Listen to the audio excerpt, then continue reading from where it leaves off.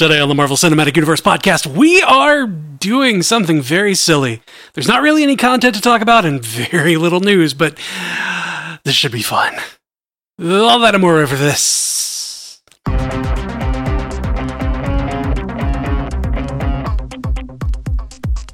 Welcome to the Marvel Cinematic Universe podcast. My name's Matthew Carroll. And I am Jeff Randall.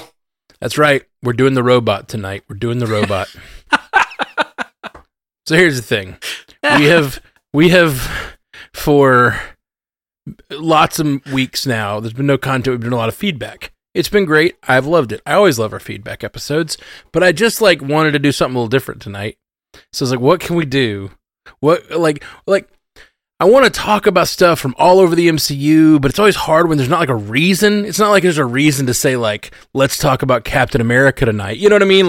Yeah. So it's not like I look at your video and I'm like, ooh, Captain America's shield. Do you want to talk about Captain America? Let's talk about Captain America. It's hard to just come up with something. So, and all of our feedback right now, we have 30 pages of Loki feedback left. That's what we have. And we have talked about Loki a lot. We're going to get back to some of that probably because some of it's still really interesting, but yeah. I just want to do something different tonight. Maybe the implications of Loki going forward. Yeah. And there's lots of that. There's lots of good stuff. Oh, great There questions. should be a good bit of that, in regard to the Deadpool and Wolverine trailer. Yes, absolutely.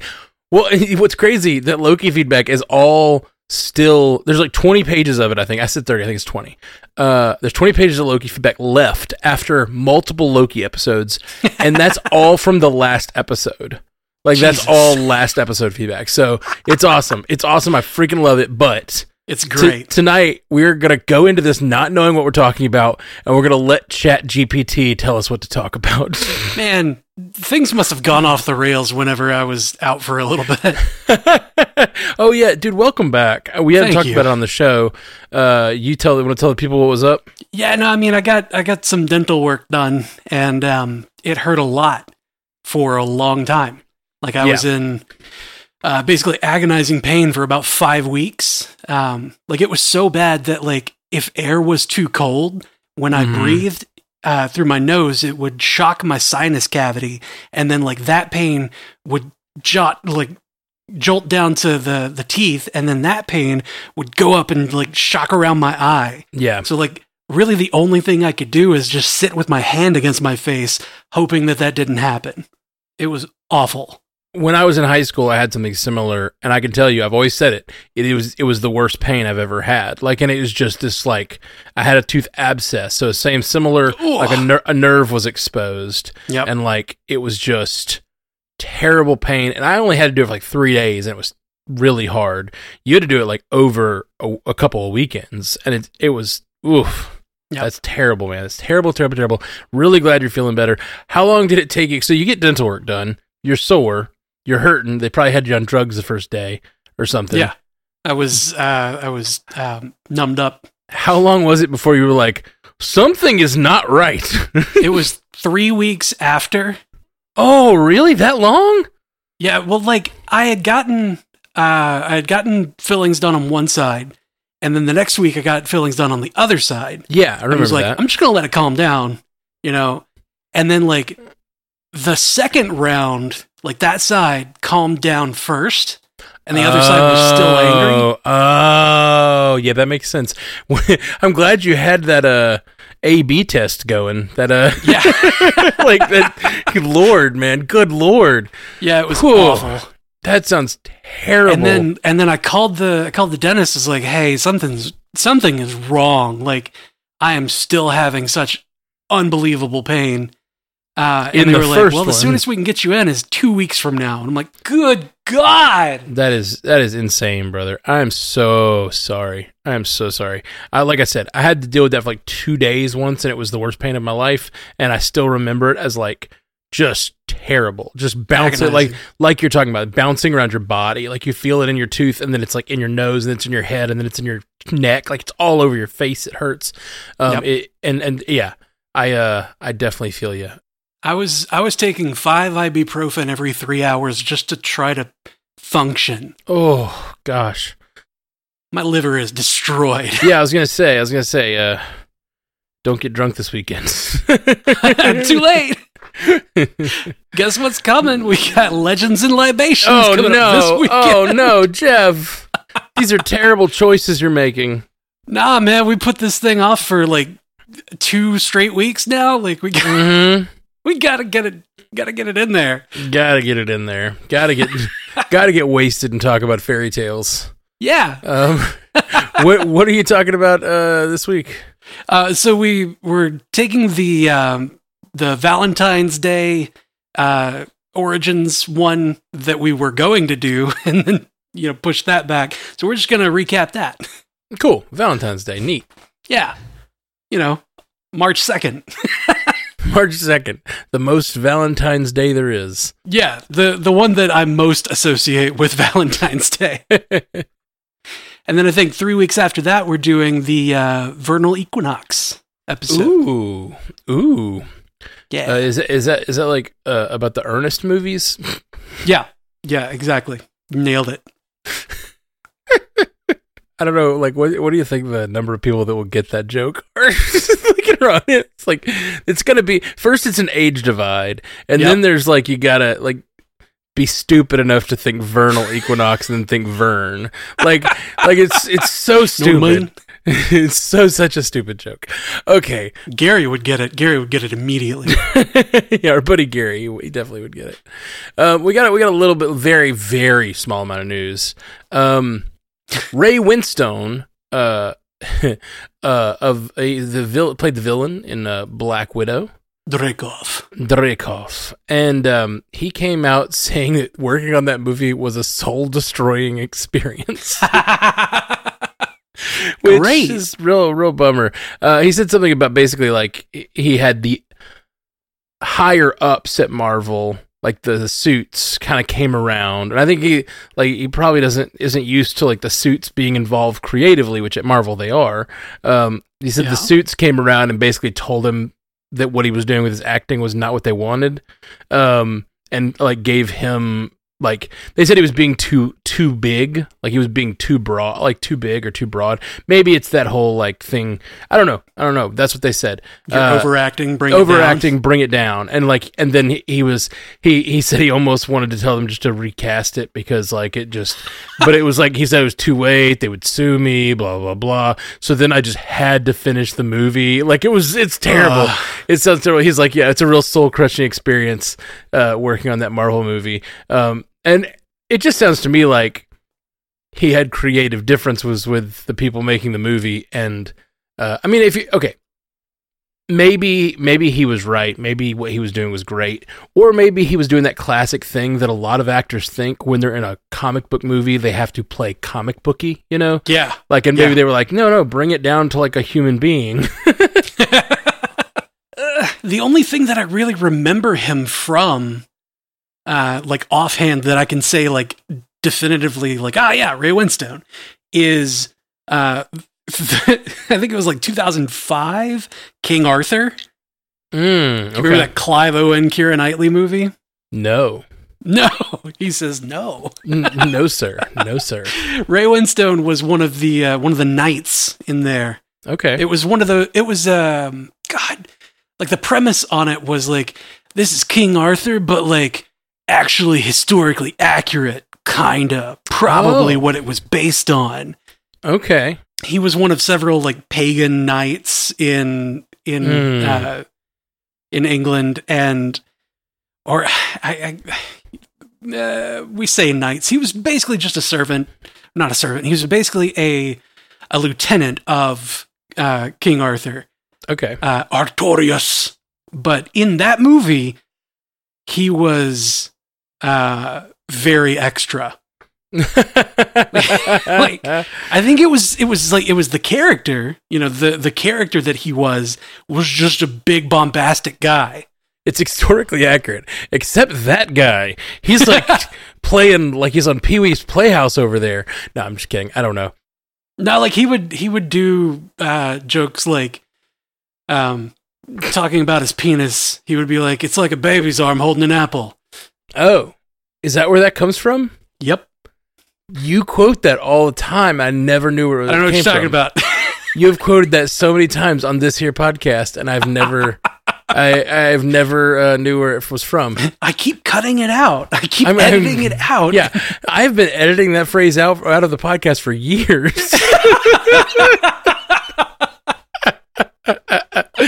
Oh man, a decade. It's like I'm going to celebrate a decade of editing that podcast, that phrase out of podcasts. Yep, that makes sense.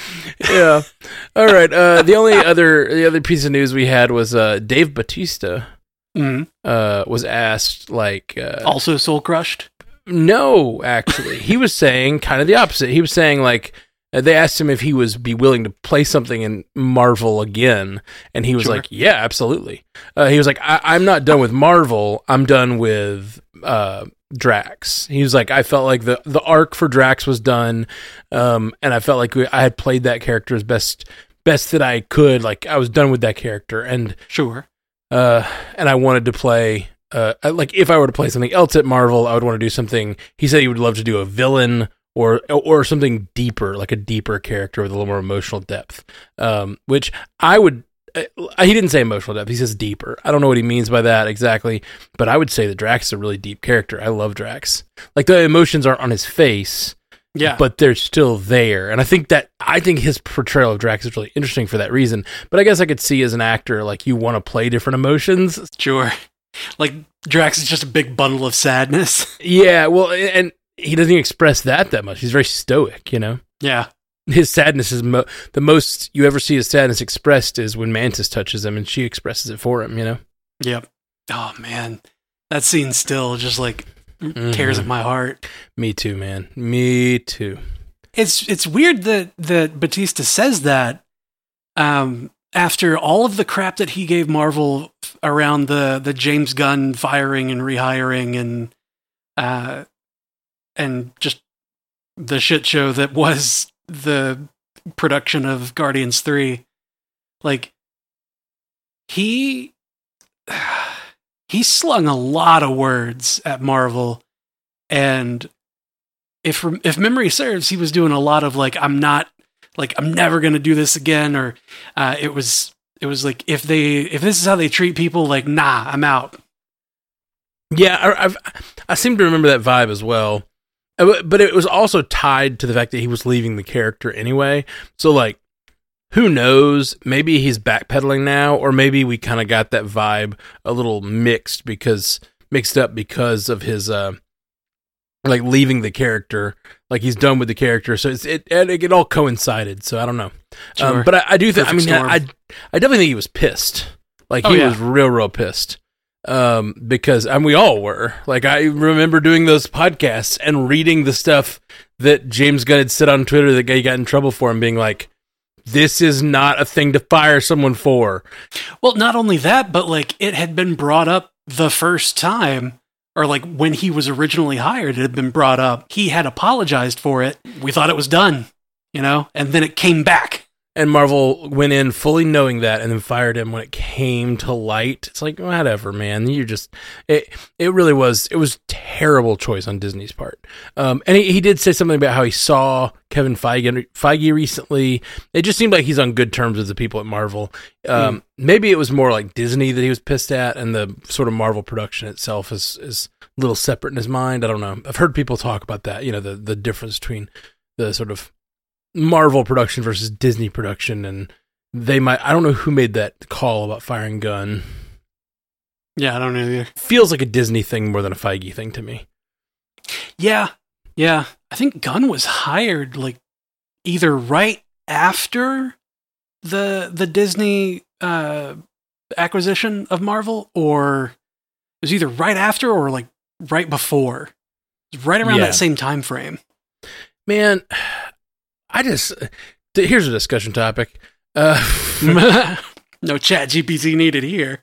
How amazing is it that we got 3 James Gunn helmed Guardians of the Galaxy movies?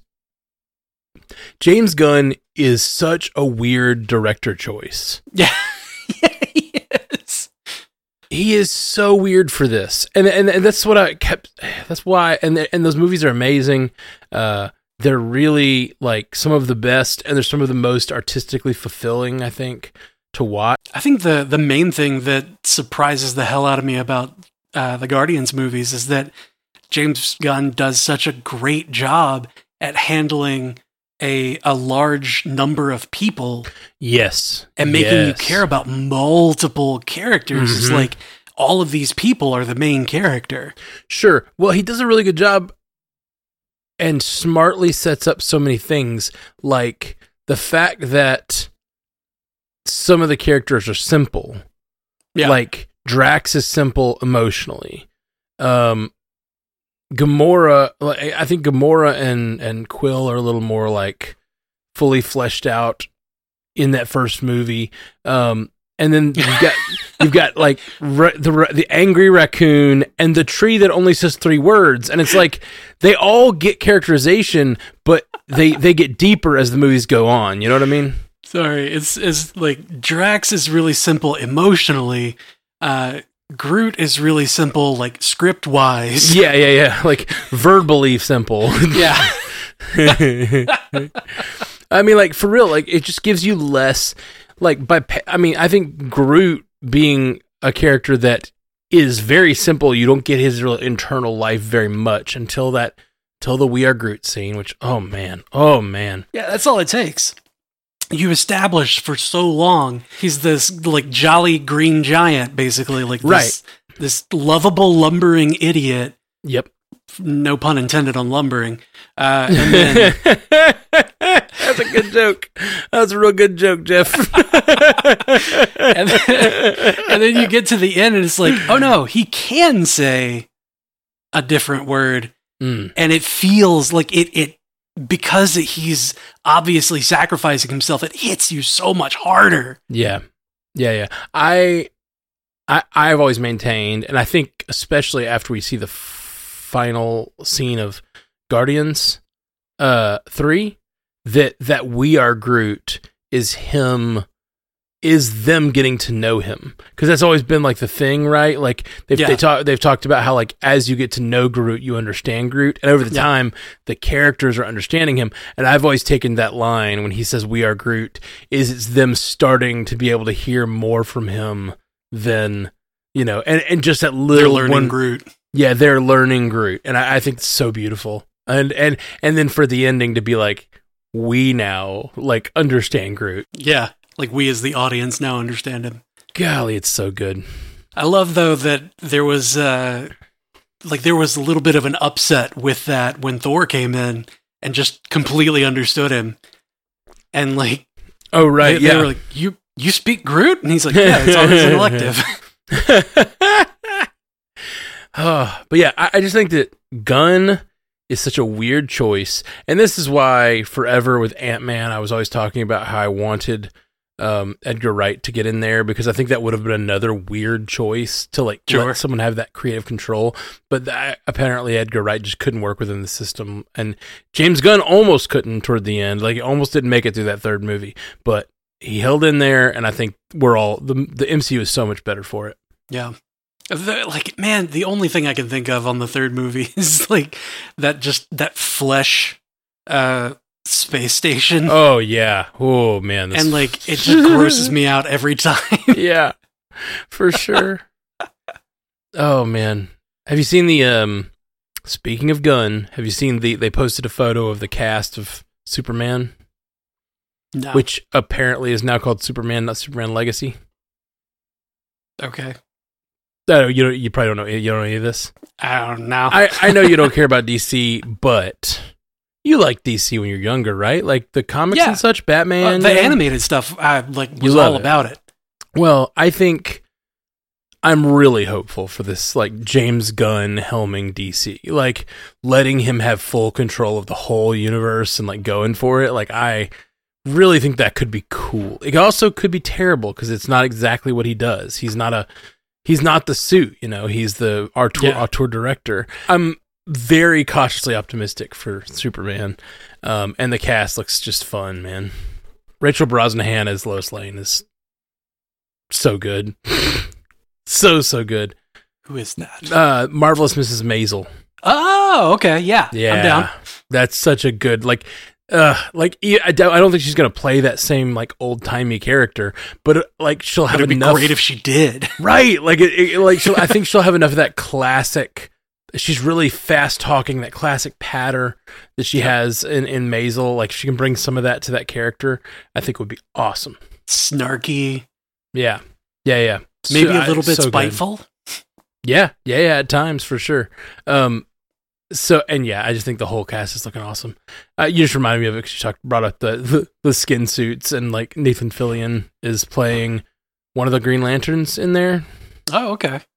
So it's exciting. I'm excited about it. I'm kind of excited about this goofy thing that we got. Yeah, let's do it. Tonight. Let's just do it, man. What's ChatGPT tell us we should talk about? Our prompt is. I keyed in, give me a conversation topic related to the Marvel Cinematic Universe. And it said, how about discussing the upcoming Marvel Cinematic Universe Phase 4 movies and TV shows? There are a lot of exciting projects in the works, including Black Widow, Shang-Chi and the Legend of the Ten Rings, Eternals, Spider-Man No Way Home, and several Disney Plus shows like Loki, What If, and Hawkeye. You can talk about which projects you're most looking forward to, your favorite MCU characters, or speculate about how the new movies and shows will tie into the overall MCU storyline. Okay, so ChatGPT failed us on this one. Yeah, ChatGPT is living in the past.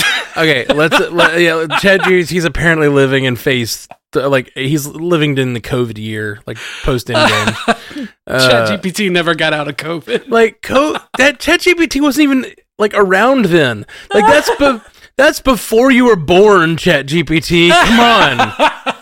How do you know about that? Well, it was probably being trained on language models, right? Like, and data from that time. Yeah. Well, he says, ChatGPT turns to me and says, "Well, I was born yesterday." Thank you.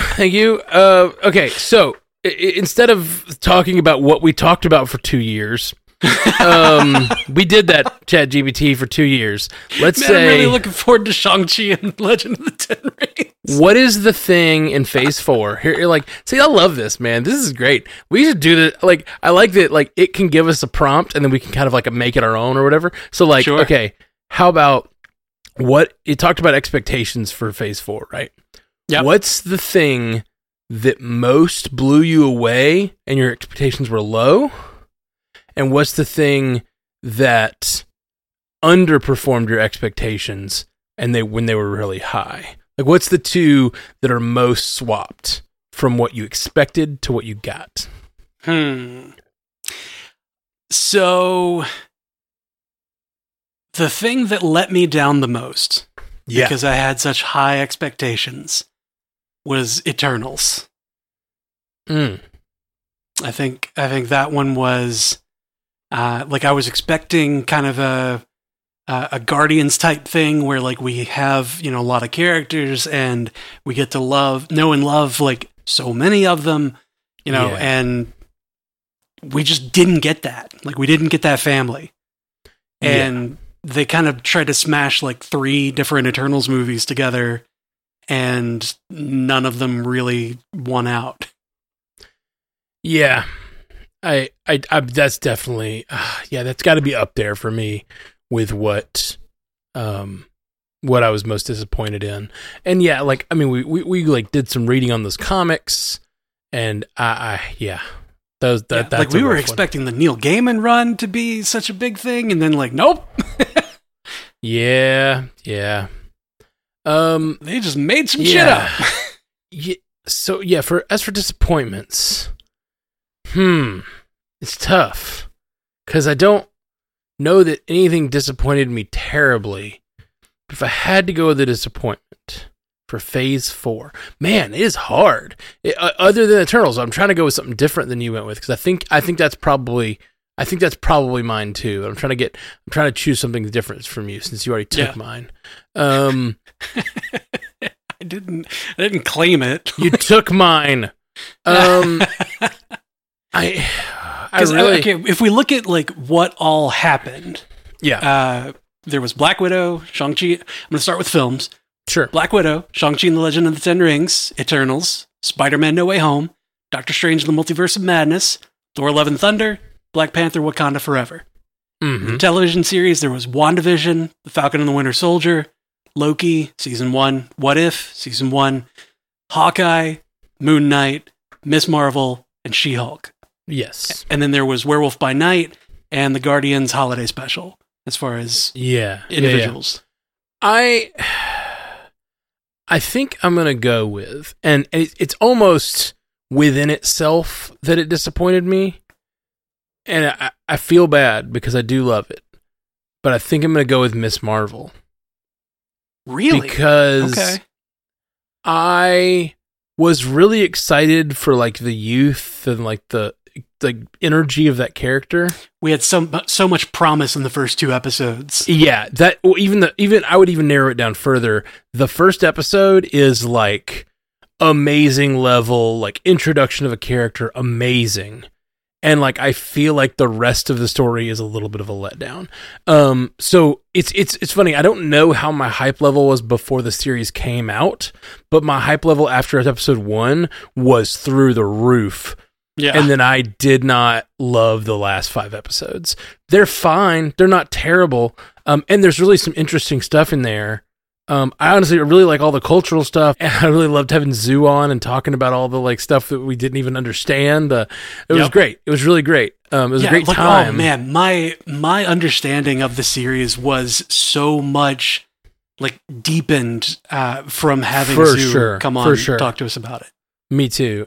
But when I think about those episodes, I think about how much I love the first one, and the rest of them feel like disappointments. So I guess I'm going to go with that, which really it bums me out because I really love her character. But I think I'm going to go with that.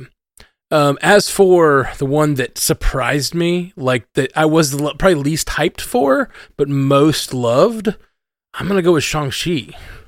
Okay. I just didn't know that character. Yep. And like, I'm not a big like martial arts comic book guy. Like it seemed like something that was sort of an offshoot of Marvel that something I wasn't into. And like it's just so good. It's one of the best, especially as an origin movie. Like I'm looking at the other ones on here, and like there are ones I like better than Shang-Chi, possibly. I don't know if it's a better movie, but I think I like Spider-Man No Way Home better. Oh yeah. Yeah, because Spider-Man No Way Home is just so much. It's like the end game of Spider-Man movies, right? It really is. Yeah, it really absolutely is, because it delivers on so much promise from all of them, like across the Spider-Verse. Yeah, literally, if you will. Peter is in his darkest moment, and then you get. It's not one scene, but you get the portals scene. I mean, you get the sling ringed up, portals open up, and the 2 other Spider-Men walk through, and it is 9 movies deep in lore, and it's just so good. So yeah, I really love. It's more than that.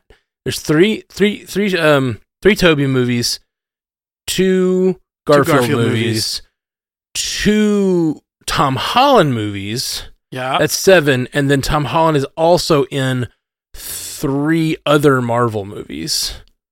Yeah, so he was in Civil War, Infinity War, and Endgame. 10 movies before No Way Home.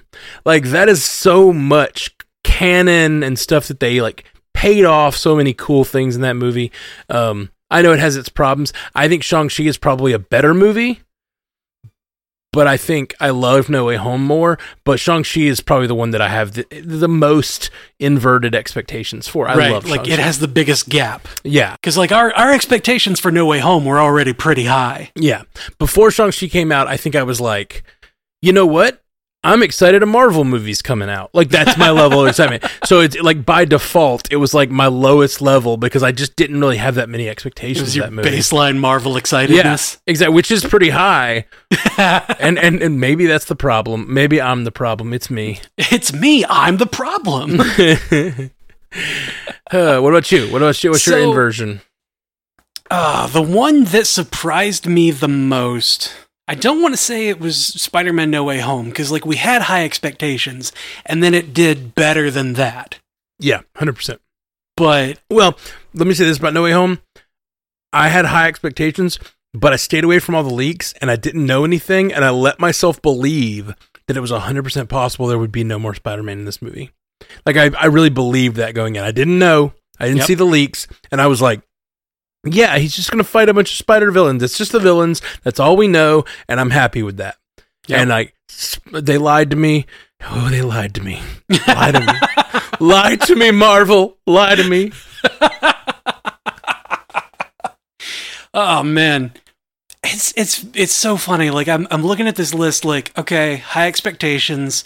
Know the characters. Have expectations. Okay, yeah, no. The one that got me the best was WandaVision, and that is strictly because the amount of fun that we had, like, as a community. Yeah. Oh, yeah, that's a good call. Every single week. Yeah. That's not something that I could have predicted. Yeah. Where, like, we're trying to figure out what the hell's going on. We got red string theories going all over the place. Like, I'm preparing, like, a freaking PhD dissertation on, like, how it's leading up to Mephisto and how that's absolutely what they're doing there. Like, I think I still have the notes on, like, here is Mephisto and here's why. Like, this is all leading to Mephisto. Now you're just waiting for Agatha to come prove you right. Yeah. I'm basically just, like, waiting for Mephisto to be like, it's been me all along. And I'll be like, ha! That's a really good call. I think that's a really good one because I think that no one expected what WandaVision was. Like even to a fault. Like, I know a lot of people who fell off during those first 3 episodes. Yeah, because it was so weird. So weird. We're so like, weird. Okay, I know Wanda killed Vision, but then Thanos brought him back and then killed him again. And then in Endgame, she basically was just gonna straight ice his ass until he was like, rain fire! When he was like, I don't even know who you are. And she's like, you will. And then just starts ripping him apart, basically. Yeah. Like, yeah, dude. She's got so much power. So we know that about her. But then we see these commercials where, like, Vision, who is dead, is now alive. And then they're doing, like, 50s and 60s TV shows. And, like, what is going on? How did we get here? Like, how did we go from where we were to this? I had no idea what to think. Yeah. I didn't either. And like, the fact that they chose to do 3 episodes without breaking the fourth wall, basically, is so cool. And then they finally do, and it's like, oh man, this is good. This is weird and good and cool. So that's a great one. All right. So we're gonna probably do a couple more ChatGPT conversations. We don't know what ChatGPT is gonna do to us, but we'll be right back with those in just a second. And we're back. Beep boop, we're back. Okay, so I told ChatGPT, give me another one. Like, the context is still there. We're talking about the MCU. All right. It said, sure. How about discussing the impact of the MCU on the film industry and pop culture as a whole? Ooh. The MCU has become one of the biggest franchises in movie history and has spawned countless imitators and spin-offs. You could talk about the ways in which the MCU has influenced other superhero movies, or how it has changed the way movies are marketed and released. You could also discuss the cultural significance of the MCU and how it has impacted the way people think about superheroes and comic book adaptations. Man, we have had that conversation in various forms over the years, but where are you sitting at it with it now? Like, where do you feel like the MCU? So just to set the stage, I guess. Obviously, the MCU has been a huge driver of the connected universe. Like, it brought, because it was so dominant, everybody wanted a connected universe. Yep. I mean, it is the reason that happened. Like, it is the reason that everything that comes out has to have a plan for other movies or whatever. I mean, there was the Universal Monsterverse that just never happened. Yeah. Dude, did you hear that Kevin Costner is coming out with some? I hate the trailer, so I've been really bad mouthing it on Multiverse News. But Kevin Costner is coming out with a movie event. They're calling it. Oh, good. That is 4 movies. It sounds like they're going to release them over 2 years. Oh, no. They're releasing like one movie in June, one movie in August or something like that. And then I'm guessing they're going to do the next one the next summer. They haven't said when the third and fourth movie. So I think that sounds really neat. Like if you do that, like it sounds kind of like what the MCU does, but like not building on it, just going in saying, we're doing 4 movies in theaters. Like, whoa, that is weird, right? Well, here's the thing that I find positive, that insanely positive that the MCU has done for the film industry, is that everything, like, you can have an idea that is not able to be contained within one movie in like a good way. Like I point to the example of Dune. Like the first Dune movie was like so much content smashed into it. But now they're like, we're going to make Dune and we're going to let it breathe. So like part 1, part 2, there's potential for there to be more. Like you can have this idea of, I want to do this thing that needs 4 movies to make. I can, like, Zack Snyder can do a 4-hour Batman movie, and that's because the MCU has been like, you know what? People actually do like having a connected universe as far as like these movies all fit together. I think we're seeing at this point how like it's gotten a little too big and people are like, there's so much, like you're trying to eat the Titanic basically. It becomes unwieldy and hard to get into. Like if you decide you like Shang-Chi and you're like, interesting, that was a cool movie that I went to see because I like martial arts movies. Yep. What's this MCU about? Oh, this is the sequel to 24 other movies? Can you imagine? Who are these very important looking people that he was talking to at the end of the movie? Right. Like if you were like a real casual, like not geeky, not into comic books, you just like whatever, martial arts movies. So you go see Shang-Chi and you're like, what? I've heard of Marvel and I know that they make movies, but it's not my thing. I don't like superheroes, but I do like this. So let's see. 24 movies. This is 24 prequels to this Shang-Chi thing. And then he doesn't show up ever again. Oh, how disappointing. Disappointing! I think that's another a thing that we can point to as a conversation topic of like what thread has been laid out and just not touched that pisses you off. Oh man, there's a whole list, man. There's a long list. I've seen, I don't know, it's my algorithm, I'm sure, but I've seen like YouTube videos pop up lately. They're like top 10 things they haven't touched yet. Like they haven't touched again in the MCU. Yep. Threads that were dropped. Yeah, it's tough, man. It's tough out there. Shang-Chi. Let's put this into context. Shang-Chi and the Legend of the Ten Rings came out in 2021. That is... It has been nearly 3 years and they haven't announced it. Premiered. If a movie did that well, any other movie outside the MCU did that well and was that beloved, we would have had a sequel announced like the next week. The next week, yeah. The sequel would have come out 2 years later, maybe. Right, exactly. Like they take about 2 years to make, they decide to make it as soon as one is really successful. That's how it works.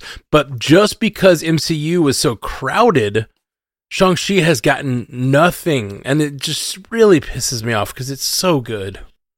Especially in Phase 4. Like, that's something that I keep coming back to, is like, there are people that are like, oh, it's so much content to have to watch. Like, there's so much to get through. And I look back, I'm like, yeah, I mean, Phase 4 especially, like, Phase 4 had more screen time, more content screen time than the rest of the phases combined. Yeah, for sure. So the big thing that people talk about that's negative. So I think there's a lot of positives, and a lot of the negatives that the MCU gets blamed for are just studios trying to copy them that are bad at it. Like a lot of the negatives are just that. The one thing that I've heard people complain of in the industry that I hear some legitimacy to is that Marvel consumes all the air in the room. Yeah. And so it's hard to make smaller movies. And it's not just Marvel, it's Marvel and DC and whatever. Like a few big franchises that drop every few weeks. We got some big franchise movie coming out. Almost every weekend there's a franchise movie coming out now. And it makes it hard for those other movies to like other smaller, lesser known properties to just have like ever get a movie made, you know? Yeah, just to exist. Yeah. And we just like, we kind of lose. So these days it's like, you're either making $100 million superhero movie or franchise movie, or you're making something for $6 million on streaming, you know? Yeah, you're working for Netflix or Marvel. I'm sorry, Netflix or Disney. Right, exactly. And either way, you're getting screwed. Yeah. So I think there is something to be said for that. That like it, because of it itself taking up so much of the air in the room, and then also its effect on other studios trying to own the stage with the same tactics. Yep. It is causing there to be a lack of space for smaller films.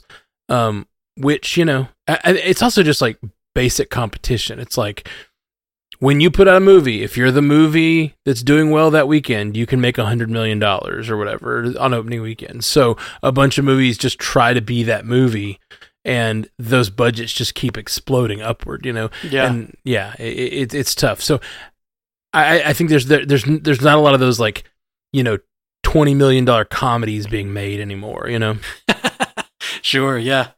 You know, like the thing that I look at as like a historical comparison, it kind of feels like superhero genre, or just like Marvel, DC, whatever. Like the franchises that we're getting now are kind of the westerns, the like spaghetti westerns of our time. Yeah. Oh yeah, for sure. For like, sure. You just don't see those anymore, but like they used to be so prevalent, just coming out all the time. That comparison's been made many times, and it is really interesting to see like it exploded. It was everywhere. There were TV shows that ran 20 years, you know, that are all cowboy stories, and just cowboy movies were everywhere. That was just that was what our heroes were, you know? Yeah, and they were the superheroes. Yeah, exactly. And now superheroes have replaced them. And it's just, it's weird to think, like, what does that mean for the future of superhero movies, and can it pivot? And I don't think it's going anywhere anytime soon, but I do think that the fact that we have started to make... I think one thing that happens to the cowboy... One thing that happens is you start to question the cowboy. Like in the 40s and 50s and 60s, they made these movies and no one was questioning the cowboys are the good guys. And it's very, very bad because it's the cowboys are the good guys and the Indians are the bad guys. Like it's literally cowboys and Indians. Like that's the movies. And so I think one of the things that happened to those movies on a meta scale is you start to question those protagonists. Yeah. Like, you know what I mean? Like, I really think that is a thing that happened, is like people started to view Native Americans as people and not like, how dare they, you know, like, and so when that happened and like, it started to get, well, maybe all the cowboys aren't the good guys. And then you start having these deconstructions of what does it mean to be a cowboy? What does it mean to be a criminal? What does it mean to be a lawman? And then you start having a lot more like, these gray sort of stories where it's not exactly, you know, and I think that you lose the simplicity that is the opiate of the masses, you know? Yeah. Well, that simplicity that is the spaghetti western kind of just goes away. Yeah, well, and just you want to have these kinds of movies that are the opiate of the masses or whatever, like the things we can all watch and just be like, I'm behind Captain America, you know? Yeah. You just need this sort of like unquestioning devotion that guy's your hero, you know what I mean? Yeah. And like when John Wayne stopped being that to a lot of people, you know, like it just shifts. Like that's not the icon of hero anymore. And it's really interesting though, because in the MCU itself, which is the peak of this, Captain America is a character that from the beginning has been questioning himself. I mean, the first movie is pretty like, obviously he's the good guy, he's fighting the Nazis. That's why they set it there. They want Captain America to be clearly good. There's no questioning of America. It's the 40s. They're on the right side of history. But then like, but then you jump forward and like the second movie he's in, like, he's like questioning what it means to serve Shield, you know, like it's really like he's finding those weapons, the phase 2 weapons. He's like, what the hell is this? Like he starts to question what it means to follow orders, and like that allows him to stay good even in the modern times when things aren't as red, white, and blue as they used to be. I think you mean black and white. Right. That's what I meant. Yeah, sure. I get it. Both things. Same. Yeah. But no, like I think. But here's my real question though about that. So if that's the case, that we're moving towards some change like that, is The Boys and Invincible the beginning of that downfall? Oh man. It could be. Yeah, I really think, like, I've been saying it for a while, and I never connected it to the Westerns before, but The Boys and Invincible, once you pull back the curtain, and you say, no, if there were superheroes, they'd be terrible. Yeah, these would be the worst kind of people. Especially in our society? Yeah. Like, with great power does come great responsibility, but the responsibility doesn't just appear. Like, you know, like these people, and like all people with power are not good people. Like, that's the thing. The phrase is not actually with great power comes great responsibility. It's with great power must come great responsibility. Oh, love that. Like, let's not misquote Stan Lee. Yeah. Because he's still right. Yeah. Homelander is the worst. Right. So you start seeing Homelander and Brightburn and like all these things, like people with powers that are just, maybe just a human with that much power isn't so good. And it is something we're asking ourselves about, like actual humans in the real world too. Like people that with one person with too much power is basically never good.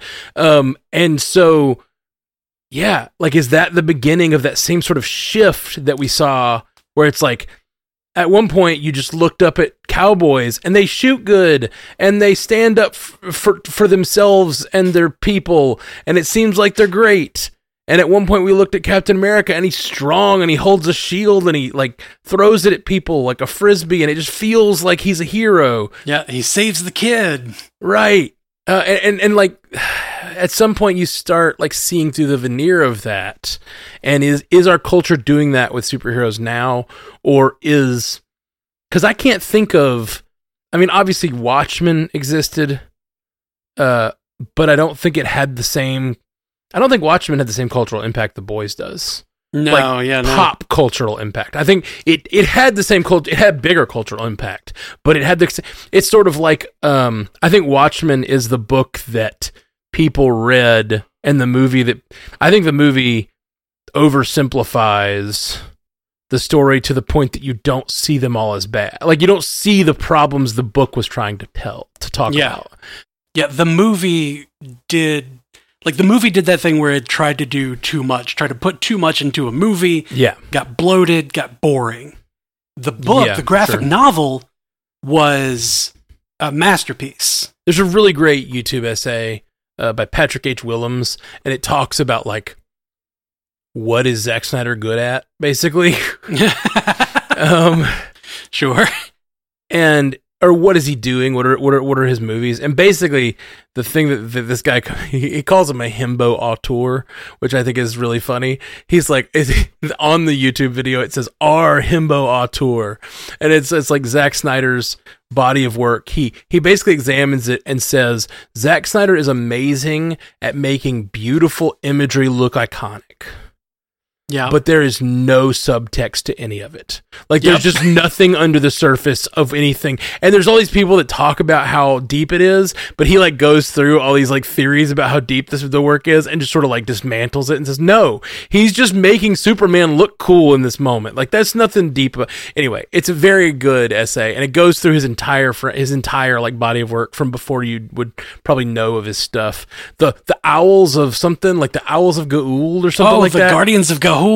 Yes, he made that movie, and it's really funny because he talks about that movie a ton and he talks about how it relates to all of his future work. It's very, very cool, a very great essay. But 300 was fun, but it was mostly that it looked really cool. Exactly, 300's great. Like, for what it is, but there's very little subtext. It was also like the movie was a frame by frame of the comic book. Yes. But he's great at taking those iconic images, like in Watchmen, like in 300, like in the DC verse, taking iconic images and making them beautiful on screen. Yep. But I feel like they're empty, and Patrick H. Willems agrees with me, and I love him for it, because it makes me feel like, yes, that's what I've been trying to express all these years about Zack Snyder movies. Yeah, there's no substance! Sorry for those of you who love Zack Snyder. Like, more power to you. I think he has some great talent there, but, like, it's not for me most of the time. I actually love the Watchmen movie. I really do.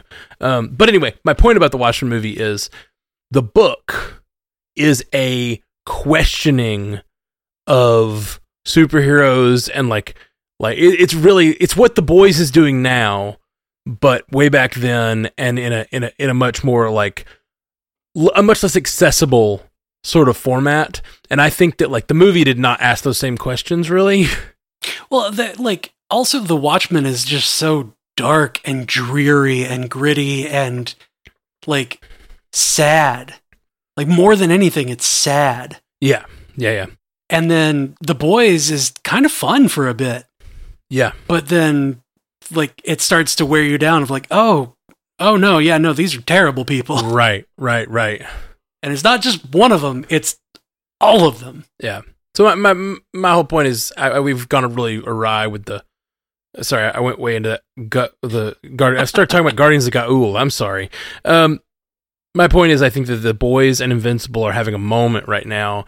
Yeah, that are questioning superheroes in front of a larger audience, that in a way they've never been questioned before, and like it makes me wonder if we are making that shift.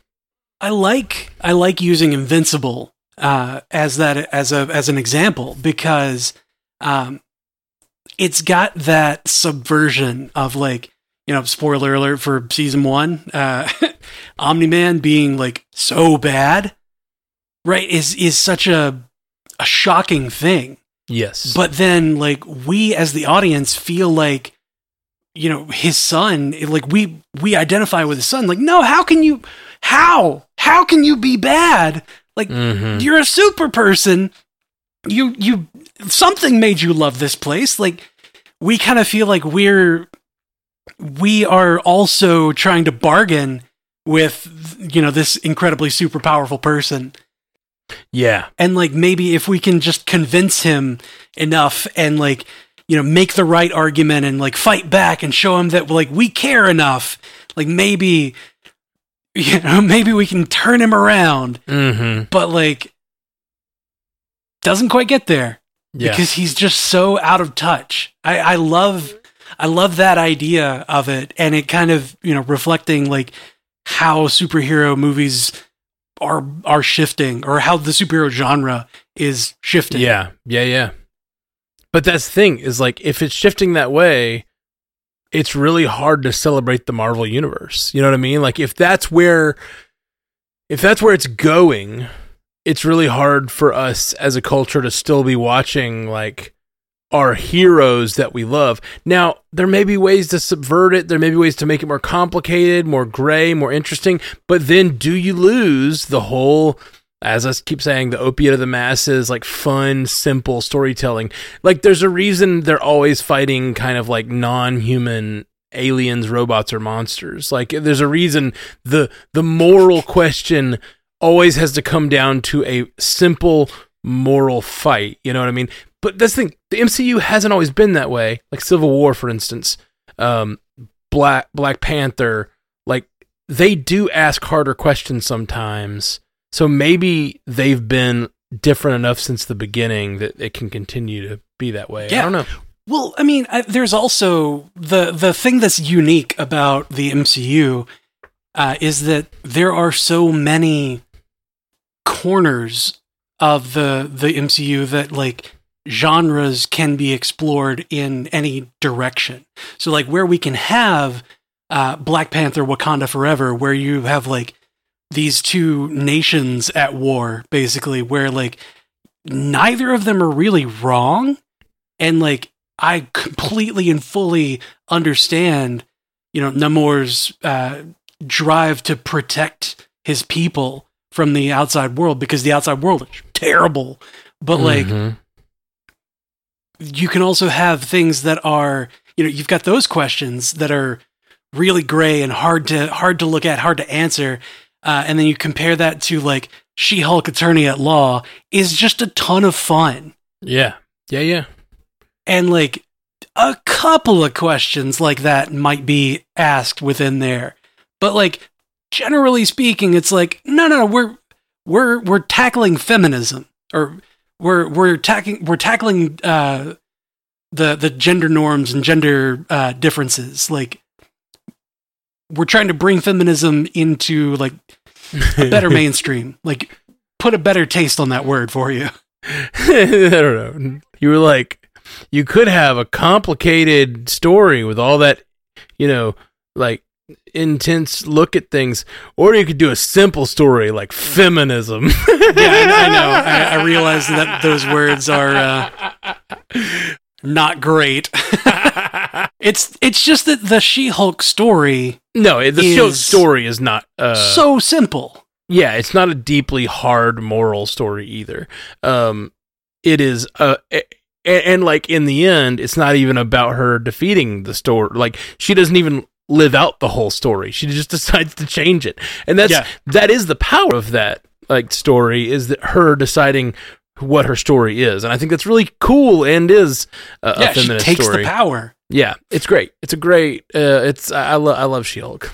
I just remembered I've got my KEVIN pop. Nice. Oh my gosh, that's amazing. From Collector Core. I didn't know that was a thing. That's great. I love it. Yep. Okay, well, we need to wrap up pretty soon. Like, we've got an hour on 2 questions. Thank you. Do you want to do another one? Robot. But I do want to do another. But before you do just another one, let's like, what's something we can ask it to like get something obscure or weird? Like, give me a weird one or give me an obscure one. Because I feel like, you know, we've been doing this a long time, and those 2 questions it gave us were like we had a meal on them. But I just want to see, like, we don't have that much longer to talk, so let's like get something just off the wall. I'm gonna see if this works. I'm saying, give me another one that's more obscure. Oh man, I can't wait. Oh, let's end on whatever this is, whatever Jeff's laughing at. How about discussing the use of color grading in the MCU films? Oh, man. The MCU films have a distinct visual style, and color grading plays a big part in creating that look. You could talk about how the color palettes of different films reflect the tone and mood of the story, or how color grading is used to create a sense of continuity across the different movies. For example, the use of warm, saturated colors in Guardians of the Galaxy gives it a retro, 70s-inspired feel, while the cooler, more muted colors in Captain America the Winter Soldier reflect its more serious, political thriller tone. You could also discuss the technical aspects of color grading and how it is used to enhance the visual effects and overall look of the films. Wow. I feel like it did all the discussion for us. Yeah, no, that's the thing. I feel like sometimes these questions, these like prompts are a little too. They explored a lot of it. Yeah. I do think there is a. We'll keep it short if we can. I do think there is a struggle within Marvel to find the right tone. Like, I think it hit a certain color grading and a certain like stylized thing with the Winter Soldier, and it kind of stayed there. And I mean, like, a lot of the movies stayed there, not just the Cap movies. I think the Iron Man movies fell victim to it. I think some of the Avengers movies fell victim to it. Sort of this like they mentioned it in the prompt. This like sort of grayscale, like muted tones, the seriousness to express seriousness. I think it's sort of a Russo brothers thing. Yeah.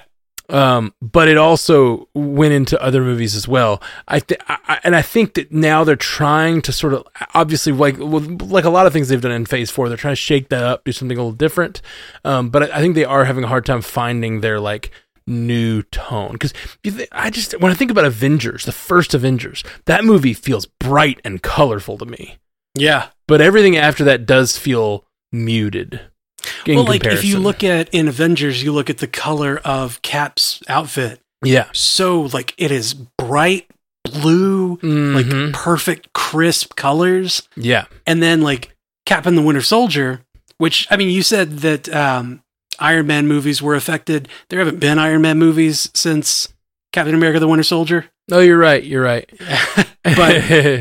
But like the Russo brothers, they did Winter Soldier, Civil War, Infinity War, Endgame. Like all of those kind of had that same kind of dull the color palette to them. Yeah. And I think that's just the way that they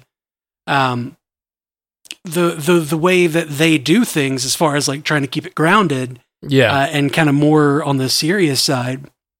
But like whenever you went to like Thor Ragnarok, things were bright and colorful. Sakaar was full of color. For sure. I think I'm trying to think if I feel that way about others other than just the Russo movies. I think maybe Ant-Man is a little muted compared to some of the others. The red of his suit is pretty red, but it does feel like a lot of like very plain environments he's running through. Like even think about some of the really great, amazing scenes. And some of those colors feel a little. It was a lot darker.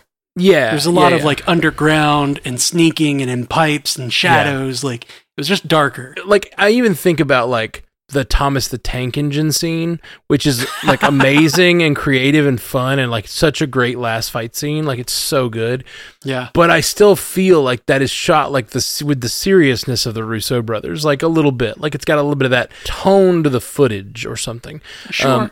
And when I said the Iron Man thing, I was thinking about Iron Man 3. I think Iron Man 3 has a little bit of that too, even though it's obviously not a Russo brothers thing or even post Russo brothers. But I'm just wondering if like I've heard a lot of like YouTubers complain about that look. It doesn't bother me, but I do think that the Marvel universe is big enough to have like a variety of tones, and I think it does. I just don't know that they found their new aesthetic. I don't know if they need to. Sure. There have been some times where Marvel plays with the color on a property, and it like has been awesome. Like Werewolf by Night being all black and white except for the Bloodstone being red, and then at the end of it, the whole world just opening up. Like that was awesome. That was so clever and creative. Thor: Love and Thunder, when they went to the Shadow Realm or whatever, like that little world where there was no color to anything except where light was shining, like where Stormbreaker was, the light that it gave off was providing color, and Thunderbolt and Mjolnir, like all of these things were providing like a small amount of color in a very tight radius around it. That was a really cool use of color. And then going to there from somewhere like where all of the gods were, having their big party, when Zeus is like, "You're uninvited from the orgy," like that whole thing was like, it was like Sakaar, just bright and colorful and beautiful. There was so much vibrance. Yeah. I agree. I think there's definitely like Taika Waititi is clearly like putting a lot of that bright colors. And I think one that stands out to me is Shang-Chi. Shang-Chi feels colorful to me. Well, it kind of feels dark in the beginning. Well, in San Francisco, like that bus scene in San Francisco, like yep. all those bright the way they shoot it, like it all feels really bright and colorful to me. Even just like the use of like the bright sports cars at the beginning, and then like when the guy has his like lightsaber and he's like cutting through the bus or razor whatever. fist. Razor fist. When he's like cutting around the bus and stuff, like that's just like, I don't know, the brightness of the like molten metal and stuff, like it just all looks really cool. Yeah. Well, I feel like all the stuff in San Francisco is like super bright and colorful and fun. Mm-hmm. But once he gets into that world of, you know, back in with his father, everything gets more muted and kind of like, it feels almost like oppression is pushing the color down along with him. Well, it's a shame. And then when they get to, I'm trying to think, when they get to the mom's realm, like they go through the water portal, everything's back to being bright and colorful. Yeah. All like that red, the dragon scale and stuff. Mm-hmm. Oh, it looks great. Yeah. I think some of it is the way they use to color grade these movies, but some of it is also like the CGI. Like I think about the scene at the end of the movie where he is riding the dragon or like fighting the dragon or whatever. I find that scene, while cool, to be a lot harder to connect with, because it doesn't feel real. You know what I mean? Like it feels like that whole movie feels so much like a really good martial arts movie, and then that final scene feels a little like a Zack Snyder fight. You know, like big swirling mass of water and dragon in the air, and he's just having to punch it with big metal rings. I love it. I love that movie, but like I think the ending, because it feels very CGI, I think it loses something in that last, and it kind of feels like it kind of feels a little more drab than the rest of the movie to me. But it's also been a while since I've seen it. I'm not sure if that really has anything to do with the color grading. But like, there is a bit of color grading work that is in that, where like when Shang-Chi takes the rings from his dad and like turns them gold, away from the blue, that like the gold rings like floating around him, spiraling around him, basically orbiting him, bring out so much light and color in this like otherwise very gray place that his dad had kind of like his dad kind of made that place really dark and oppressive. And like when he opened the door and let out the creature, it was like oozing shadow, and just like it was sucking all of the color out of the area, and it's like the rings had to shine brighter to fight against it. Yeah. I mean, like I'm looking at the scene now, and like it really does have that like everything's gray. Like over on the shoreline, there's like green grass and people wearing that red dragon scale, but like all this beautiful like stuff over there. Yeah, all the stuff with the dragons where he's like jumping through the air and fight, and the two dragons are chasing each other and stuff. Like it all has that like. It to me, it should have been more colorful. Sure. Really should have been. And so I guess like there's some things that still feel like, and I think it might have something to do with CGI more than it has to do with just color grading. And obviously it's the way they're choosing. I think sometimes that bright colored CGI is hard to make look real. So they sort of dampen the colors to sort of like give it this like, look, it's in the real world. Like as if something is too brightly colored, it already has a feeling of like surrealness to it. That doesn't belong. Right. So if you put those dragons and you'd made them bright red, it's like, oh, that's not a real thing. The way I can't buy into that, you know? Like, this whole world isn't real. Yeah. Oh man, but when his friend shoots the dragon in the neck, it like turns all purple. That's really cool. Yeah, it gets very bright purple right there. Okay, this was fun. That's a good prompt. That was a good prompt. That was a good obscure prompt. I want you to do it again, but I don't want you to, because if you do, I'll want to talk about it, whatever it is. So let's do this again. This was fun. Well, you guys tell us if you thought this was fun. Like, shoot us some messages, or tell us on the Stranded Panda chat if you like this. This was just like, it was fun going in with no thought about what we were going to talk about, and just like with our like love and passion for this universe, and just like know that like whatever it says, we'll have thoughts about it. Let's see what happens. Yep. That was fun. I just typed "give me another one," and it's about the music. Okay. See, yeah, it feels like, so ChatGPT is asking a lot of questions that are like very much about the overall MCU. You know what I mean? Like, I wanted to ask me questions about, like, do you think Shang-Chi would win against blah, blah, blah? Like, I wish there were, like, prompts like that. I don't know. Yeah, I don't know. Okay. I'm saying give me one about a specific character. Oh, okay. See, I told you how to do this, man. We're going to be here forever. How about discussing the character development of Bucky Barnes throughout the MCU films? Oh, that's a good one. That's a good one, man. We got to do this again.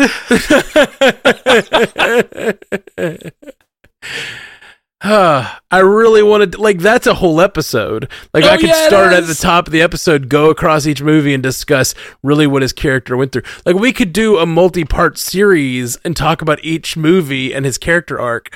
Good job, ChatGPT. You just gave us a multi-part series. No, yeah, that is a good one. Okay. No, let's get. We gotta go. We gotta get off of here. We can't. Like, I have to take my mom to the doctor in the morning, and I have to edit this before I go to bed, so I can not. I have to go to sleep. I have to go to sleep. That prompt is like another hour and a half, and I just like, I can't do that tonight. But knowing that this is fun and like we're enjoying it, like maybe we will just like do this one day and do it for like just 3 hours. Yep, we'll just get so many episodes out of this. Okay, this was fun, and I was also hoping that Chat, and it did a little bit with that Phase 4 thing, but like I was hoping ChatGPT would also just ask weird questions, like, do you hope that Shang-Chi meets Batman in the next MCU movie? You know, like it gets confused. Like, I was really hoping for a little more confusion. Oh, I said, give me one about a different character, and it's like, how about discussing the character arc of Loki throughout the MCU films? Oh man, that's yet another really great one. Okay, we'll do this again, and maybe, yeah, it's fun. This is a good time. Thanks, Jeff. Oh, Matt. Okay. What, Matt, Jeff? I said, give me a bizarre question about the MCU. And it said, sure. Here's a bizarre question. If the Avengers had to fight an army of giant ducks, which Avenger do you think would be the most effective in battle, and why? Okay. An army of giant ducks. Army of giant ducks. Not a single giant duck, but an army of giant ducks. Are the ducks malevolent, or just... They have to fight them. They have to fight them. So I'm going to assume malevolence on the part of the ducks. Like, those, like... They're ducks. Of course they're malevolent. Yeah, that's true. Have you ever been to a duck park? Like, they will chase you. They will ducks chase are you. Assholes. Yeah. Okay. My knee jerk is Thor, and I'll just throw my knee jerk as Thor out there because I just feel like ducks wouldn't do well with lightning. Yeah, they're pretty susceptible to lightning. Yeah. Like, I feel like flesh ducks or rubber ducks, like lightning's not going to treat them well. Oh, I don't know. Rubber ducks. Oh shoot! Yeah, you're right. I was thinking it was like I was thinking it was going to melt them, but no, you're right. Are these rubber ducks? That's the question. Oh God. Okay. I mean, if it's an army of flesh ducks, giant flesh ducks, Thor is 100% your boy. Thor's my boy. Not only, but also, like, he has so much combat experience over, 1,500 years that he's been alive that he's been fighting. Ducks have a short lifespan. Very short lifespan. But, like, if they're rubber, he won't be able to use the lightning, but he could still whack them with Mjolnir or Stormbreaker. Okay, I say... But they're susceptible to crushing. Yes. Smashing, if you will. Ooh, smashing. I was thinking, like, okay, yeah, this doesn't really work, but I was thinking maybe... Is this OG Avengers, or, like, can we talk about Captain Marvel? Oh, Captain Marvel, yeah. Captain Marvel would annihilate a giant army of giant ducks. What do they call her in the new Marvels movie? Like, the Annihilator or something like that? Yeah. Like, she's the Annihilator of giant ducks. Yep. I'm so glad I typed that in. All right, well, ask us, give us some ideas for ChatGPT prompts, everybody. That's like a new form of feedback. Just give us an idea for a weird ChatGPT episode. All right, well, this was cool. I'm just excited to do something weird and new. This is a fun time. Thanks, Jeff. When's your libations? This Sunday? This Saturday, March 2nd. Saturday, March 2nd. What time? 4 p.m. Pacific, 7 p.m. Eastern. Sweet. Y'all check them out on twitch.tv/strandedpanda.tv. They'll be on there talking about, Lupercalia. Lupercalia. I don't know what that is. You'll find out. I will. Peace. Until next time, true believers. Hey, you just listened to the Marvel Cinematic Universe podcast from Stranded Panda. I really hope you liked it. Let me just say a big thank you to all of our supporters on patreon.com/MCUcast. You are the lifeblood of our little operation here, and a huge thank you to our insanely generous Illuminati tier patrons, Walter Kreisky III, Lieutenant Bongo, and Jazz Viz. You guys are amazing. If you'd like to see our beautiful faces, you can catch a video version of many of our episodes at youtube.com/strandedpanda. Love you 3000, my friends.